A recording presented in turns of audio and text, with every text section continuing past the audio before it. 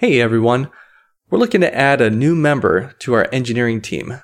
Ideally, we're looking for a senior level mechanical design engineer in the Phoenix area who has experience designing custom automated machines, equipment, and test fixtures. Also, having working experience with controls and system integration is a plus. If you'd like to apply or suggest someone, please email us at info@testfixturedesign.com. The Being an Engineer podcast is a repository for industry knowledge and a tool through which engineers learn about and connect with relevant companies, technologies, people, resources, and opportunities. Enjoy the show. I'm going to pick my next job based on location and the company and less about the job itself. And so I had been to Flagstaff before, met some people, ran into a couple of engineers, and then I found out about Gore. And so I started learning about Gore, and I thought, this is a company I would want to work for.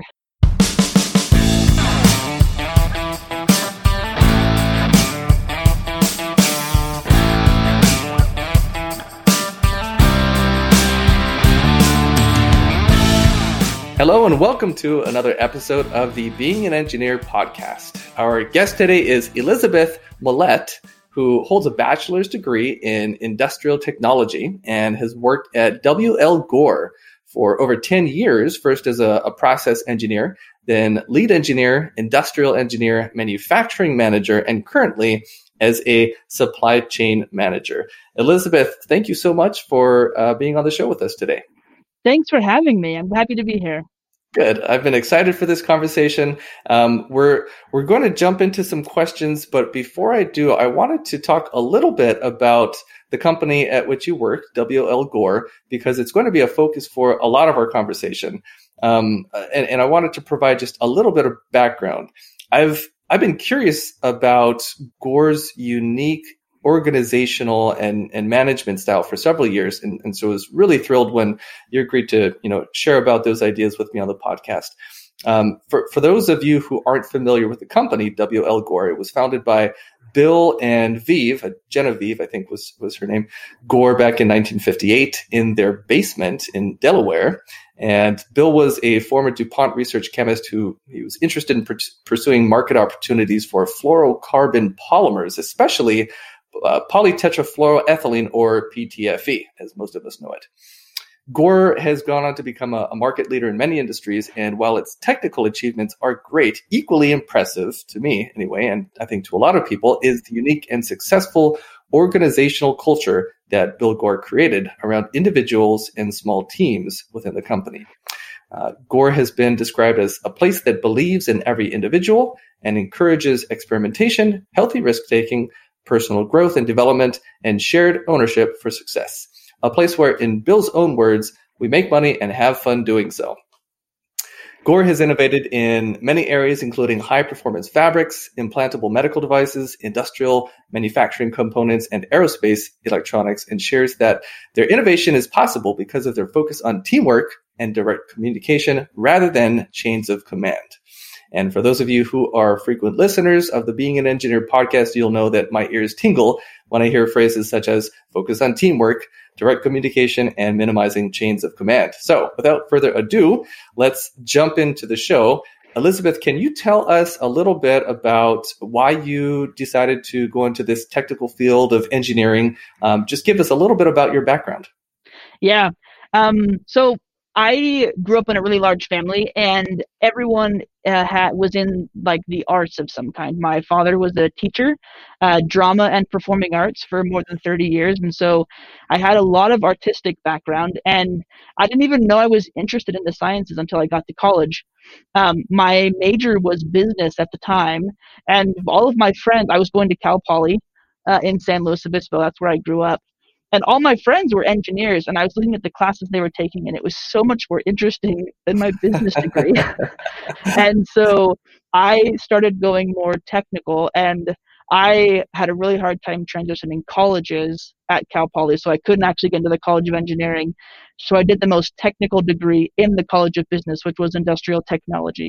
Oh, interesting. And it was actually it was kind of a blessing in disguise, to be honest, because it was a really great mix of business and engineering. So you had to take all your physics and math classes, but the upper level engineering classes were filled in with manufacturing processes, accounting and finance, which are really helpful as well.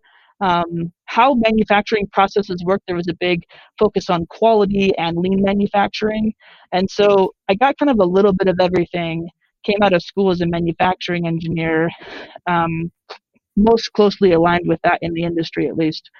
So I started out in aerospace, and aerospace was a heavy recruiter from Cal Poly, and I was doing liquid rocket engines for Rocketdyne as a development manufacturing engineer, and I loved it. I really thought I had my dream job out of college. I felt like I was working with the smartest people I have ever worked with in my life. I won't say still to this day because that might be not too nice, but incredible work. I was solving difficult problems. I felt like What kind of problems were you solving? How to put stuff together. I mean, I was doing less design. I was a manufacturing engineer, so it was really taking the design engineer's design and trying to and making it. Yeah. For the lowest cost, right? Yeah. So from the time the raw material hit the dock to the time that my sub-assembly went to the next sub-assembly, I was doing the main injector. So the main injector mated with the main combustion chamber, and so I did the entire injector. That's so valuable to be able to start your engineering career in manufacturing, right? Start at the end, see how everything's made and figure that out, and then go, I don't know, up the chain, so to speak, into the design portion of engineering. Yeah. I love manufacturing still to this day. But the recession hit, right? So space exploration was a big passion of mine, and I was very excited about space exploration. I used to want to be an astronaut. You have to have like a master's degree or PhD for the most part, and I'm not an academic. I'm really good at working. I'm not as good at school, and so I really latched onto this manufacturing environment, and I've loved it ever since. But when the recession hit, I moved around to a defense contract because our contract was getting canceled. We were part of Project Constellation, which was Congress's "we're going back to the moon" stab, and that got all canceled when we were, when the government made some different decisions, right? And so I found myself not liking my job as much, and I never really liked where I lived. And so I told myself, I'm going to go find, I'm going to pick my next job based on location and the company and less about the job itself. And so I had been to Flagstaff before, met some people, ran into a couple of engineers, and then I found out about Gore. And so I started learning about Gore, and I thought, this is a company I would want to work for.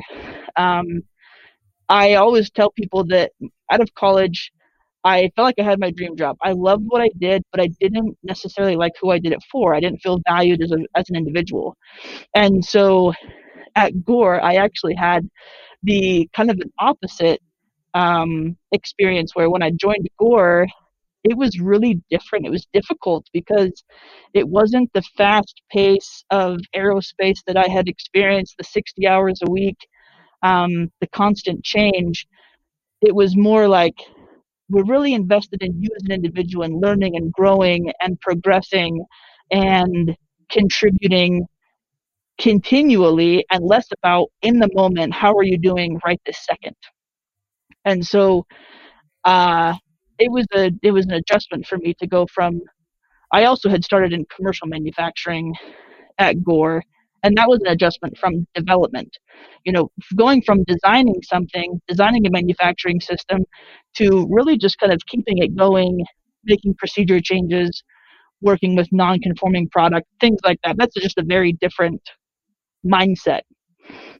So I got into technical and to this field somewhat by osmosis, being exposed to other engineers, really desiring that.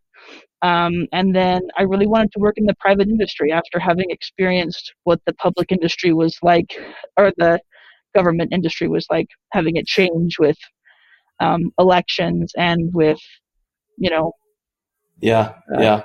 so Well, social that's pressures. a perfect segue into the first question about Gore I wanted to ask you, which is, tell me about the word associate. What does an associate mean at Gore? So my first experience with associate was my first week at Gore, and I needed to call ITAC, our IT department, and I called them, and they asked me what my name was, and I was like, "You asked my name? Don't you want to know my ID number?" And they're like, "No, just." and it was, I felt like I had hit this brick wall. I was just like going along, and at my last company, I was a number. That's my number. Oh But my goodness. this first thing, I thought, that was my first experience, is like feeling like an associate, like I'm a person. I'm not Wow. this number. And even IT seems to care. Hey, what's your name? And they can look me up by my name just as easy as a number. And maybe because it's a smaller company, I'm not sure. But it was that little thing that really turned me on to, oh wow, I'm a person. I'm not a number. That's fantastic. I read that one of the definitions, or maybe, I don't know, the formal definition that Gore publishes of the associate is a trusted steward of Gore's business. And that aligns just exactly with what you just said. People, they want to know who you are. You're not just a number, you're a person that people trust there. The next term, sponsor. Tell me about sponsor. What are sponsors at Gore? So sponsors are, everybody has a sponsor, and when you first come, you are assigned a sponsor. So you're given one your first day, and you meet them, and they're the ones who take you around to meet everybody and show you where the bathrooms are. And my sponsor actually really went the extra mile and helped me get to know the community as well. Like, what dentist do you go to? I was new to Flagstaff, and so wow. Yeah. where do you go grocery shopping? And I wasn't asking these questions. They were just, kind of freely offering these up, and they were a really good resource for getting to know the company, the community, and then any questions I had with my job, I could ask them about. And so they weren't responsible for my performance. So it's a really easy conversation to, hey, I need help with, I don't know how to look this thing up in the quality system or something. And that's kind of how a starting sponsor starts out, is with those types of things, getting to know your job and how the company works. But then it really grows into development. So, with what you want to be when you grow up, which I still say, even though I'm well into my 30s, there are still things I want to learn how to do. And so you have the freedom to pick your sponsor. And so after the first, I think it was 2 or 3 years, I got a new sponsor. So you kind of break up with one sponsor. I'm looking for these other things. And so you go find a different one. And sometimes that can be an awkward conversation, but it's really okay. Everyone wants the best for you. And so if you feel like you're done with them being your sponsor and you want to move on to somebody else, that's totally fine. And the conversation usually starts out with, what are you looking for in a sponsor? Like, what can I help you with that you think I can help you with? Like, that's the very first conversation I tend to have with my sponsor, and then the people that I sponsor, which we call sponsees. So, got it. Okay. What are you looking for in your development, and how do you think I can help you? So we're kind of on the same page, and they can help find opportunities or help know what different classes to take that might help you in your development. But it's really I found it to be really helpful. To be honest, it wasn't that different from my previous company. I had a mentor at my previous company, and they served very similar.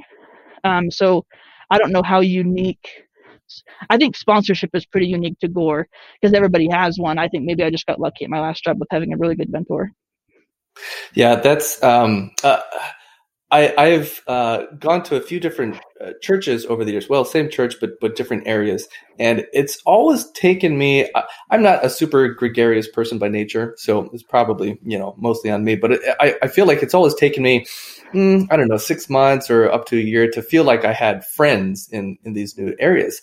And it almost seems to me like having this automatic sponsor when you start at Gore is like an automatic friend right away that you can, ask questions, and someone you can trust and who will help you. That must have been so helpful, especially having moved there and not really knowing the area, not knowing any other people.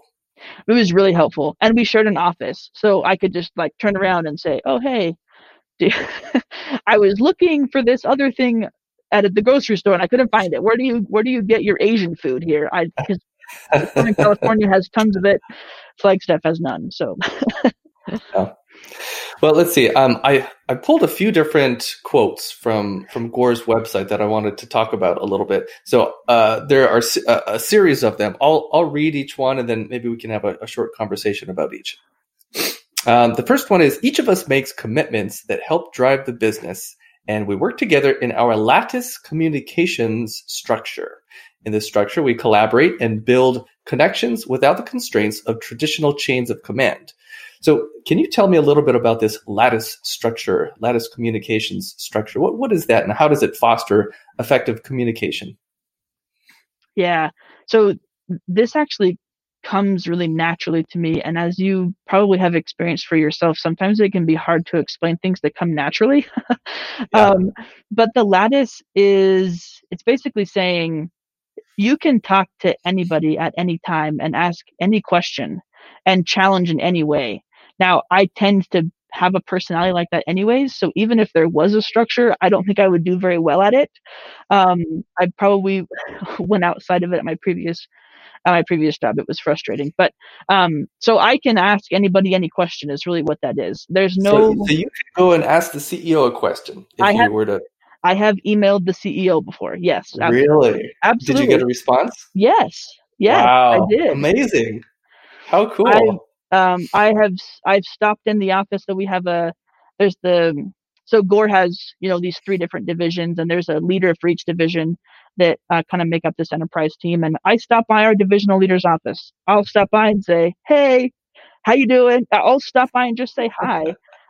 Knowing who each other are, and they care about the individual. And so you can really ask any question at any time. I've asked lots of questions we have these leadership roundtables where the CEO used to come and chat with people, and you could just go and ask any question you wanted. That's fantastic. So the lattice communication structure is really just Gore's way of telling team members that we want you to communicate with each other. We want there to be direct communication between all levels at Gore, and you shouldn't have to go through chains of command just to get a message up the chain, so to speak. Yeah, and if you're having a difficult time understanding something, I would ask for clarification at the level that you feel like you need that clarification. Nice. I'm very interested in flat organizational structures, and so this is just like candy to me. I'm eating all of this up. Okay, the next thing I read was about an individual who had deeply affected Bill Gore, American psychologist Abraham Maslow, one of Bill Gore's early influences. He believed that people have a hierarchy of needs, and once basic survival needs are met, humans can begin seeking their highest level, the desire to learn, grow, and reach their full potential. Utilizing Maslow's theories, Bill set out to form an enterprise that would provide great opportunity and foster self-fulfillment. This set the foundation for the emerging beliefs and principles of the company. How does Gore approach the task of ensuring associates' basic survival needs are met? And is there like a definition internally for what this means exactly? Is it just food, clothing, and shelter, or is there a broader definition at Gore? So I guess I have 2 answers for you. because, well, one of them is more of an example because the pandemic this last year has actually has made me think about the very specifics of food, clothing, housing, Mm. In Maslow's hierarchy. So I'll tell you in general that Maslow's hierarchy serves as a backdrop to approach different situations. And so I am thinking about the associate. It causes me to, I guess I'll stop for a second. I worked as an engineer for multiple years. Right now, I'm a supply chain manager, or they call me a product operations leader. That's my name. I lead an entire product line. So I have 187 manufacturing associates that are like on the manufacturing floor, manufacturing product. I think I have somewhere around 20 engineers. I got quality planning. I have a whole entire product line. And so as I lead these people, the backdrop in my mind is, are their needs being met? Because if their needs are being met, they can contribute more, is kind of how I think about it. So I don't know that there's a broader definition within GOR. It just serves as context, as a backdrop of how we approach people and situations. It isn't just about what I need as their leader. It's about making sure that they have what they need so that I can get what I need. Does that make sense? Yep, that does. Okay. Now, my example with the pandemic. When the pandemic hit, in manufacturing environments, it's very common for manufacturing associates to have very set hours. You come in at 6, you leave at 3, you have a 15-minute lunch. It's pretty regimented. But toilet paper was running out, and by the time they got to the store, they couldn't get the things that they needed. And so I did with my team, at least, I said, you know what? If you feel like you need to go get something, I want you to go get it. I don't want you to feel like your work is keeping you from your basic needs being met, because it really elevated stress levels. And I even brought toilet paper to work one time for people, just as a show of good faith, because I really, to show that I care about where you're actually at. And if I have that freedom to go to the grocery store and the shelves were empty those first few weeks in March or April, mm-hmm. and just relieving that stress helped a lot. So they had the freedom to go do those things, trusting that they would come back and make up that time or whatever it was. And it didn't actually cause as much of a disruption as I think people would have thought if we would have actually stopped and had a conversation about it. Yeah, that's fantastic. So meeting associates' basic needs is of course critical, and then GOR also does things to foster self-fulfillment, which is higher up on Maslow's hierarchy of needs.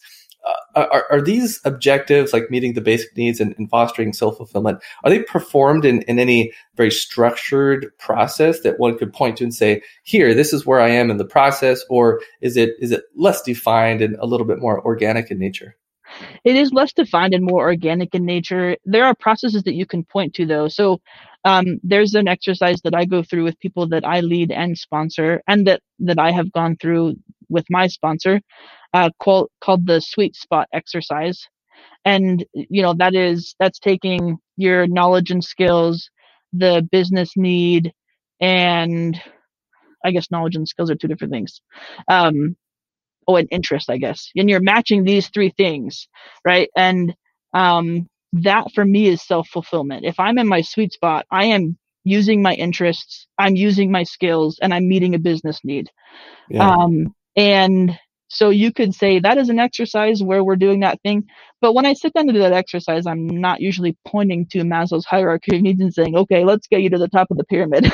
Sure. Usually I'm saying, hey, let's try and make sure that you are feeling like you're contributing, and that you feel like what you're contributing is worthwhile to you as well. I want you to have a good experience with this. If you don't like what you're doing, let's find something else for you to do. Yeah. As quickly as possible. Okay, another quote here. Bill GOR was greatly influenced by Douglas McGregor, author of The Human Side of Enterprise. The book, first published in 1960, contributed to Bill's evolving thinking about management in his own fledgling company. In his book, McGregor described a revolutionary way to manage people and unleash their creative potential. Theory Y, they called it. This theory noted that individuals will perform at a higher level if they are allowed to pursue their innate abilities and interests.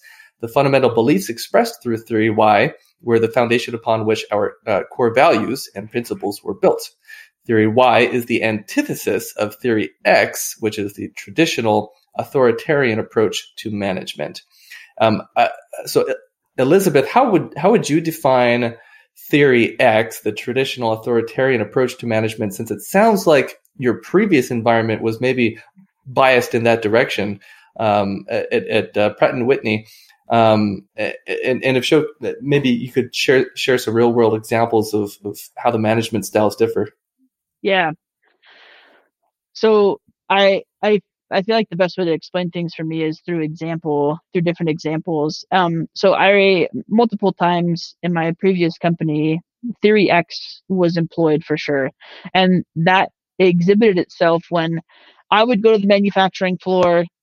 Maybe my part had been reprioritized and I was now second or something, and I'm trying to work it out with the machinist. And they're saying, this is what I was told. And I'm saying, this is what I was told.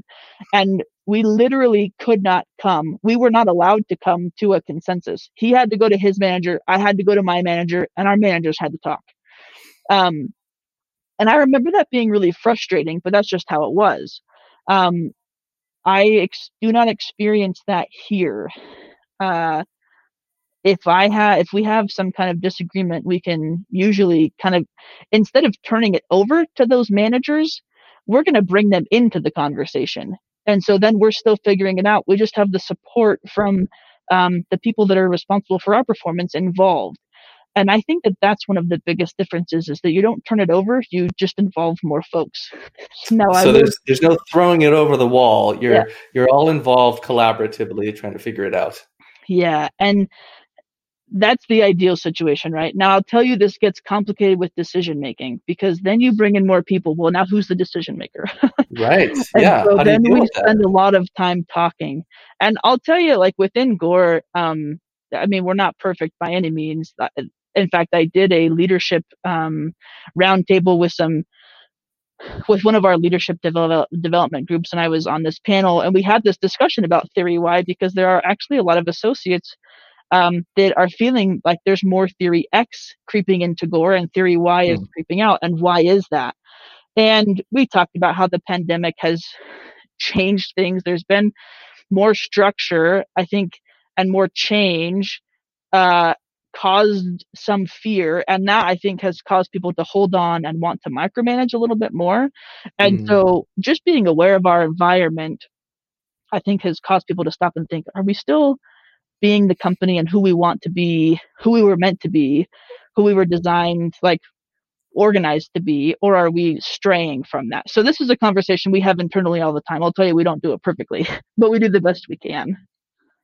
It was really interesting to hear you say that we talk a lot, because in my mind, an engineer, my linear thinking, I have this fallacy that, okay, there's this process, and as long as you follow this process, A, B, C, X, Y, Z, things turn out well, and you don't need to talk that much because you have the process to keep you on the right path. But in reality, I mean, we're all people, right? Like we're not perfect as humans, and so it probably does come down to just having a lot of candid conversations. And there's probably no way around that. In fact, maybe I shouldn't even be using the way around it. That kind of indicates that you would want to circumvent it. But no, you need to expect to have a lot of human interaction communications, right, with real people. And that's ultimately how you get things worked out. And yeah, it's going to take a while, but that's part of it. You have to go through that.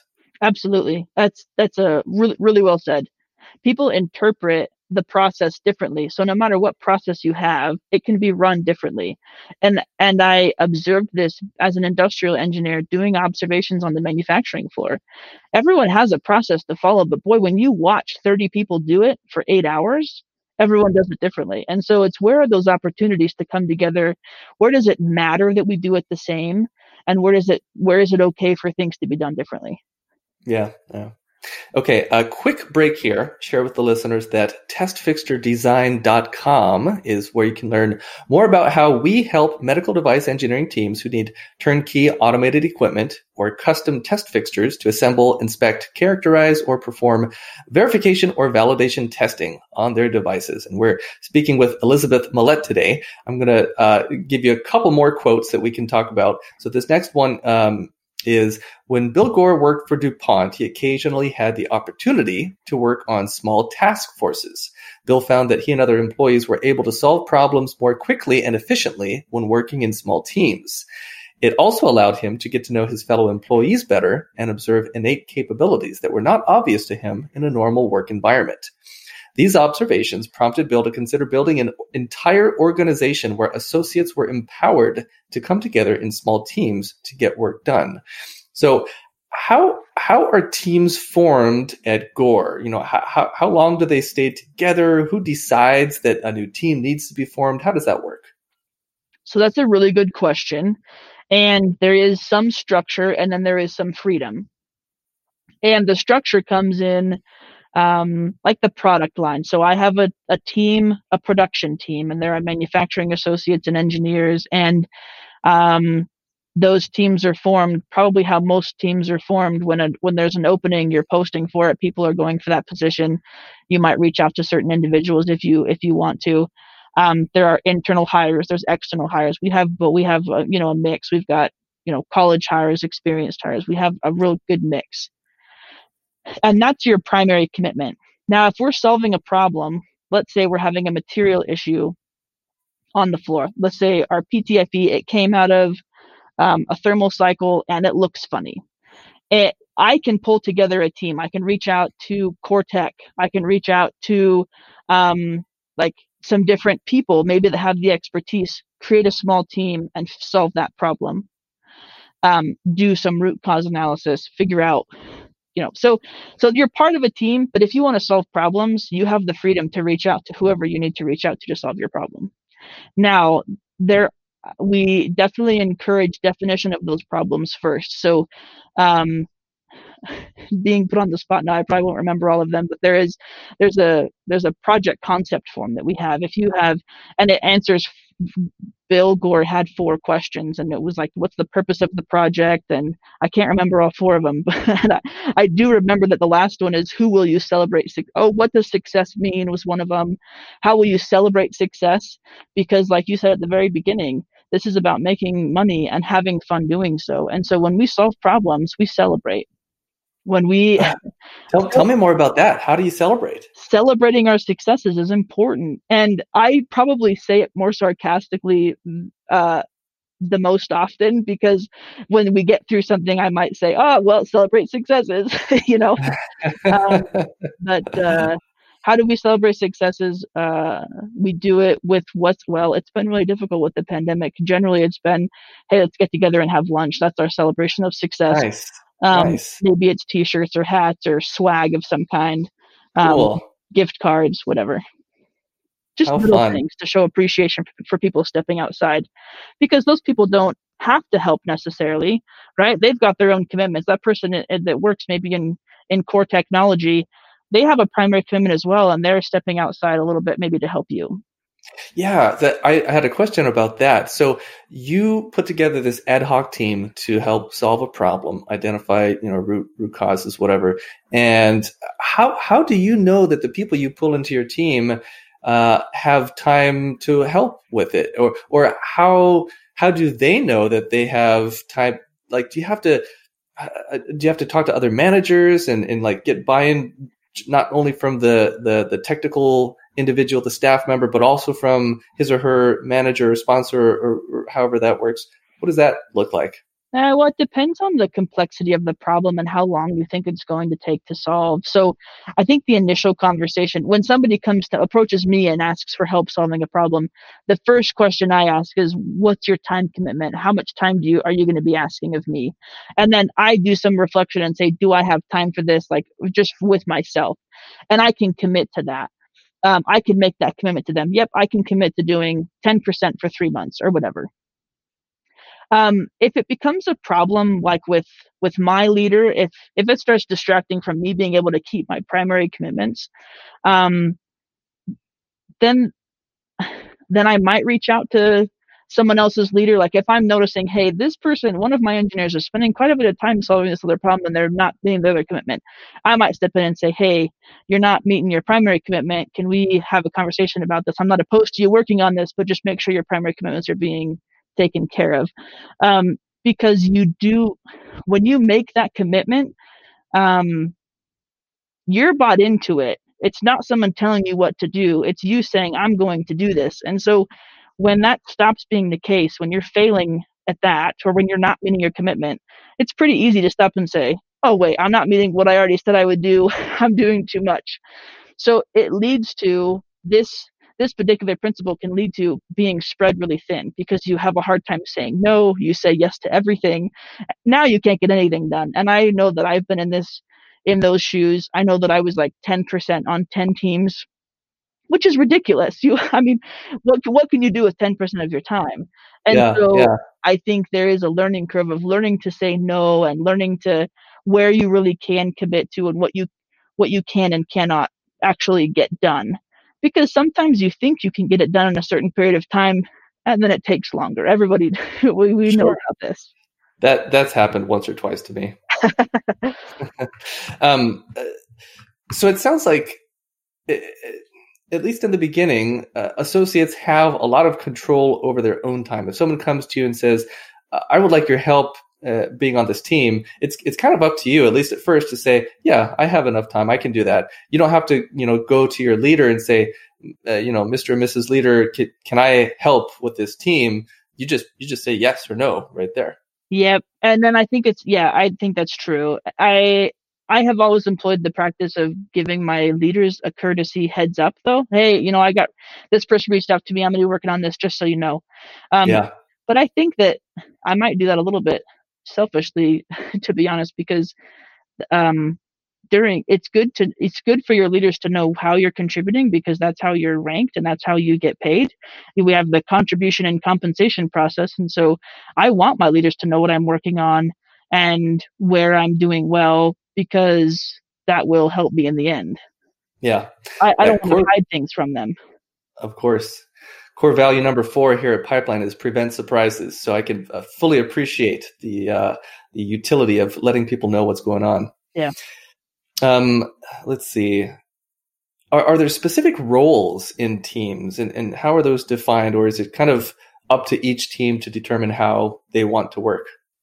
Each team can work how they want to work. There are roles defined in as much as like process engineer is a role and it has a job description.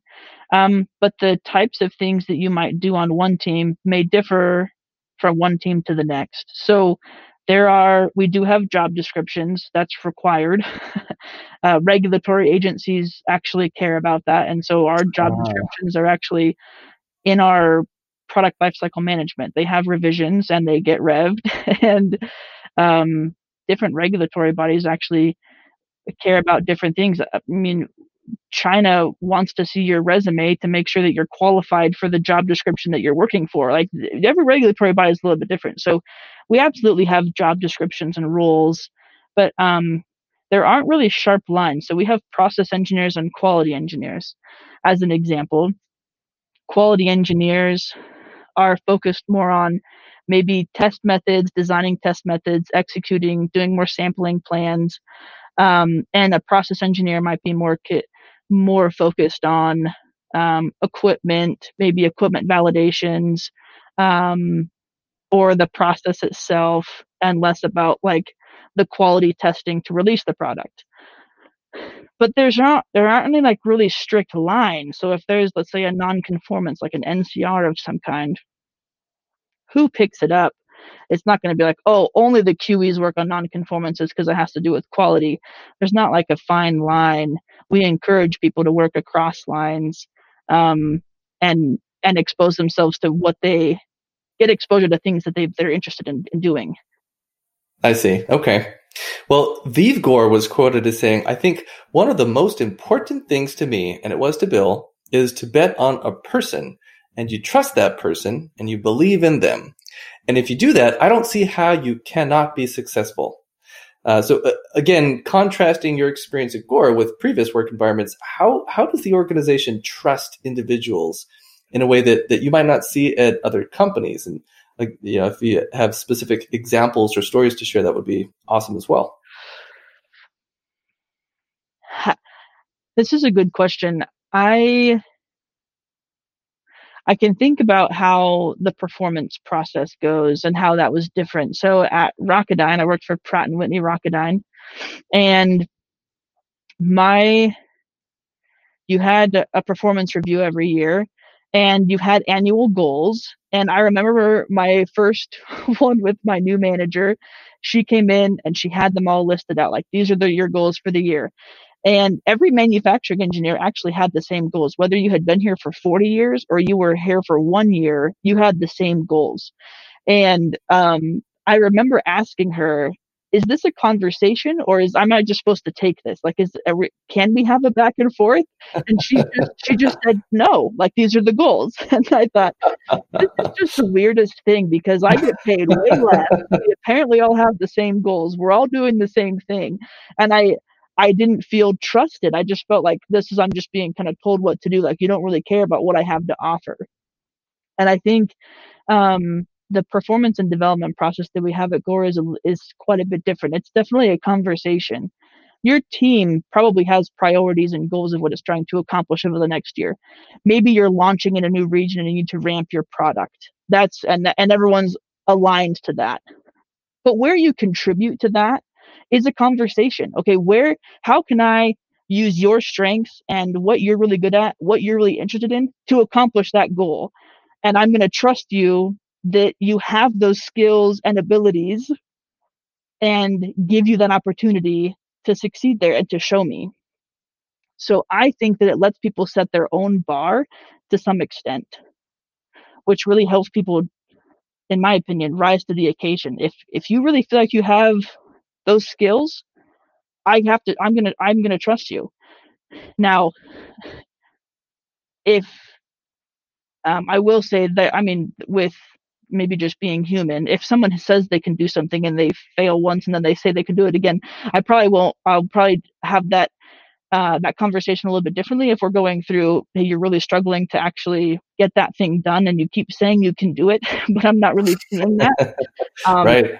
I think it drives a lot of frank conversations, direct conversations. And my experience has been that people really appreciate a direct conversation as opposed to a beat around the bush and being really fluffy with something.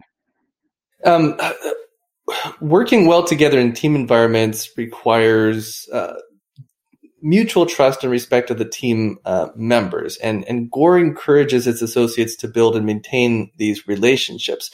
Are there any specific tools that Gore uses to encourage building and maintaining these team relationships?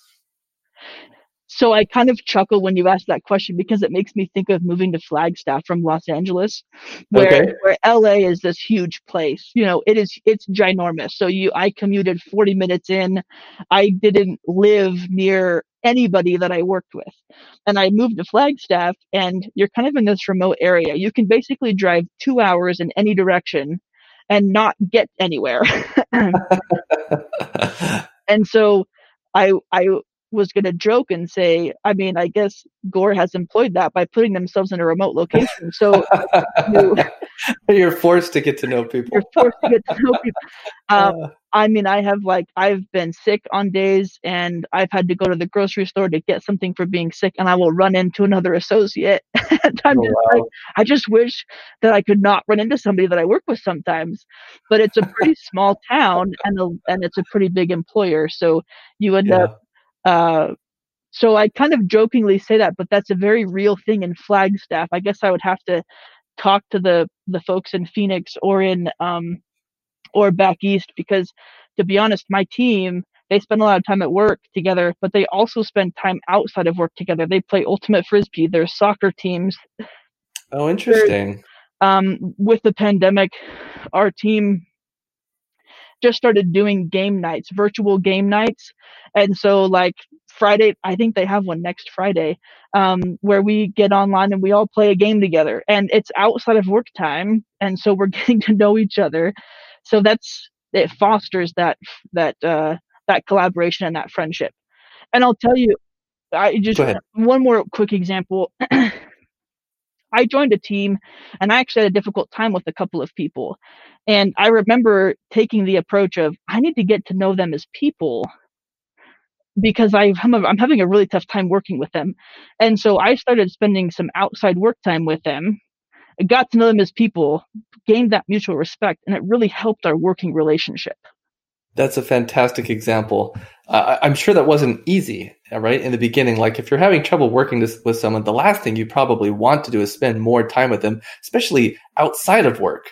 But to be able to do that and then to see, okay, I start to understand who they are as people. I kind of get why, certain behaviors or this or that.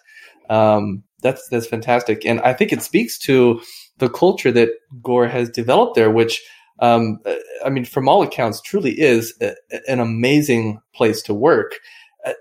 I was curious, do you think that there are any personality types that would not work well or would not enjoy the work environment at Gore? Yeah, so I've been here for 10 years. If you require a lot of direction, you don't do as well, because whenever we have this conversation a lot, it is okay to give direction. And we have a class actually that's called situational leadership, and it matches the situation, how you lead in each by situation, and where a person might be at a certain skill level on a specific task. And there's different dimensions in there, and you can absolutely give direction, but it is interpreted very often that when I'm giving direction, I feel like I'm micromanaging, and that feels bad in the culture. And so we feel bad doing it. And so it's something that we struggle with. And so if you require a lot of direction, I think you struggle. The other turnover that I've seen is ones that really want to get something, like make a really big change quickly. We struggle with moving things quickly. Okay. And I think that's partially due to regulatory environments, but the listeners to this podcast are also in medical, and they are probably also in a regulated environment, right? But I would say most of what we make are class 3 medical devices, and that's a different bar than maybe a 510K or something over the counter, So the regulations are a little bit different. But I think it's also because of how we make decisions. We do tend to bring more people in, and then we have a really hard time moving forward. You can imagine how that might go if you have, if you have 10 people in a room, you have 100 opinions. Yeah. You start to have, you need to have conversations about how you have conversations, and it just takes a while. Yeah. Wait, what are we doing here? What's the purpose of this meeting? Well, another area I wanted to talk to you about is something else that's unique to Gore's process is how associates are compensated. And you mentioned this a little bit in passing earlier. I imagine this process doesn't govern all of an associate's compensation, but at least a part of it is influenced by feedback from other associates. Mm-hmm. And the idea being that team members are working directly with the associate. Those team members will have a more nuanced understanding of how that particular associate contributed to the overall success of the enterprise, as opposed to just the manager or the leader, someone up. How have you observed this strategy to influence teamwork and interactions between associates, as well as the overall company health and success? Well, so our compensation process has evolved a little bit over time. So it used to be that you're on a list, and your list is who's on your team, who's on your primary commitment team. And that's who was ranking you was just that list. So if there's 20 people on the list, you're ranking 20 people, and you're ranked against 19 other people. Now the way that it's evolved just over the last couple of years is now you can actually pick who ranks you. They're your inputters, we call them. And actually, we're going through this process right now. So I nominate inputters, and they're put into the system. So I'm actually going to get feedback from people that I want to get feedback from, not just my team. And this has helped, I think, with getting input from some of those smaller teams that maybe they've been working on a divisional project. Maybe there's a CAPA of some kind of corrective action, a divisional corrective action that they're working on, but maybe their team doesn't know that, but now they can get that input from other people. So we're trying to, I think, evolve it to make sure that we're getting all the angles. Now, there are review committees and whatnot. Your leadership team reviews all that data to make sure that it doesn't look skewed or kind of weird. Does this kind of make sense? You definitely do a gut check, and you still go through contribution highlight forms and things like that. People will fill out, you have the opportunity or option to fill out a form that says these were my contributions, and this was the impact to the enterprise with that contribution. Got it. So I think that it fosters within team, but I think what we're trying to do, I think that has been pretty good. I think what we're trying to do now is like really bring in the whole picture. All right. I've got just one more question for you. One more question here. It's about the leadership at Gore, and how do associates move into leadership positions? And also, can you talk a little bit about what followership is? Yeah. This is kind of a funny question because I'm reading was it a book or was it a podcast? It was a podcast I was listening to actually about leadership. I eat, drink, and sleep leadership books. I love self-improvement. I'm just like, I want to be a better leader. And so I was listening to a podcast about this recently. And so leaders at Gore, I mean, my first leadership opportunity, I was actually asked to do. Somebody approached me and said, we'd like you to lead this team. That was my first lead engineer. And I actually didn't want to do it. I didn't think I had leadership abilities. And I thought, I had a lot of conversations with my sponsor and some other people that I kind of trusted. Is this a good move for me? Am I doing the right thing? And so I tried it. I learned a lot about myself. And then for me, I actually wanted to be an individual contributor for a little bit longer. So I stepped out of leadership for a couple of years and then went back to it because I felt like I really wanted to round out some of my own experience. I didn't feel like I had enough experience to lead because I hadn't done enough or experienced enough. That was me personally.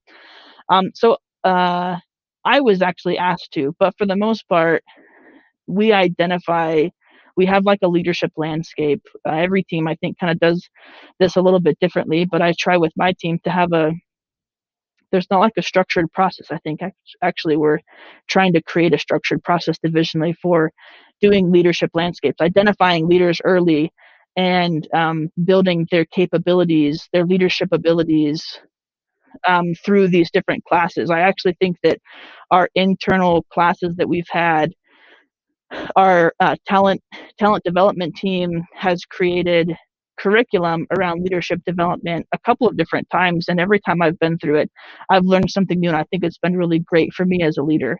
And so you can identify yourself and say, I would like to be a leader, but you also become identified if you have those capabilities. And then you can choose to go that path or not. I mean, I have come across folks where they're natural leaders, and I think that Gore has an easy time picking them out. You can kind of see, wow, everyone kind of listens to that person. I think that they've got some natural leadership abilities. Let's foster those abilities and give them opportunities and see how they do. Some people don't want those opportunities. I have been people's leaders where I have identified them. I'm like, you do a really great job. You have this natural leadership. And I've had one associate say, actually, I'm not interested in doing that. I don't want to deal with drama. I just want to be able to do my job. And that's okay. There's no hard feelings. I just want to make sure that that I see that as your leader and that opportunity is there for you if you choose to take it. And how about followership? What does that mean? Followership is, are people following you? Are people following your lead? We actually do followership assessments. I've actually never done one for somebody. I've only had them done for me. So I guess I don't know how I only get the results. I don't know how they're actually run. But you ask different questions. I'm sure it's a survey of some kind that goes out, and there's different questions asked to gauge followership. And followership can be gauged by trust in that individual, by your opinion of the decisions that they're making, how you feel like they're leading you, and how you're experiencing them as a leader. So there's definitely, followership is a big deal. It's really hard to lead if you don't have followers. So it's a way of the team being able to provide feedback to the leader. Absolutely. Yes. Got it. Very cool. Yes. Okay. Well, Elizabeth, we are about at time here, and this has been just a fascinating conversation. I am so grateful that you agreed to spend some time talking about this with me. Before I let you go, how can people get a hold of you? You can find me on LinkedIn, message me on LinkedIn, and I'd be happy to respond. I love talking engineering. It's just great. Thanks for having me. You're so welcome, and thank you again. I'm Aaron Monker, founder of Pipeline Design and Engineering. If you liked what you heard today, please leave us a positive review. It really helps other people find the show. To learn how your engineering team can leverage our team's expertise in developing turnkey custom test fixtures, automated equipment, and product design, visit us at testfixturedesign.com. Thanks for listening.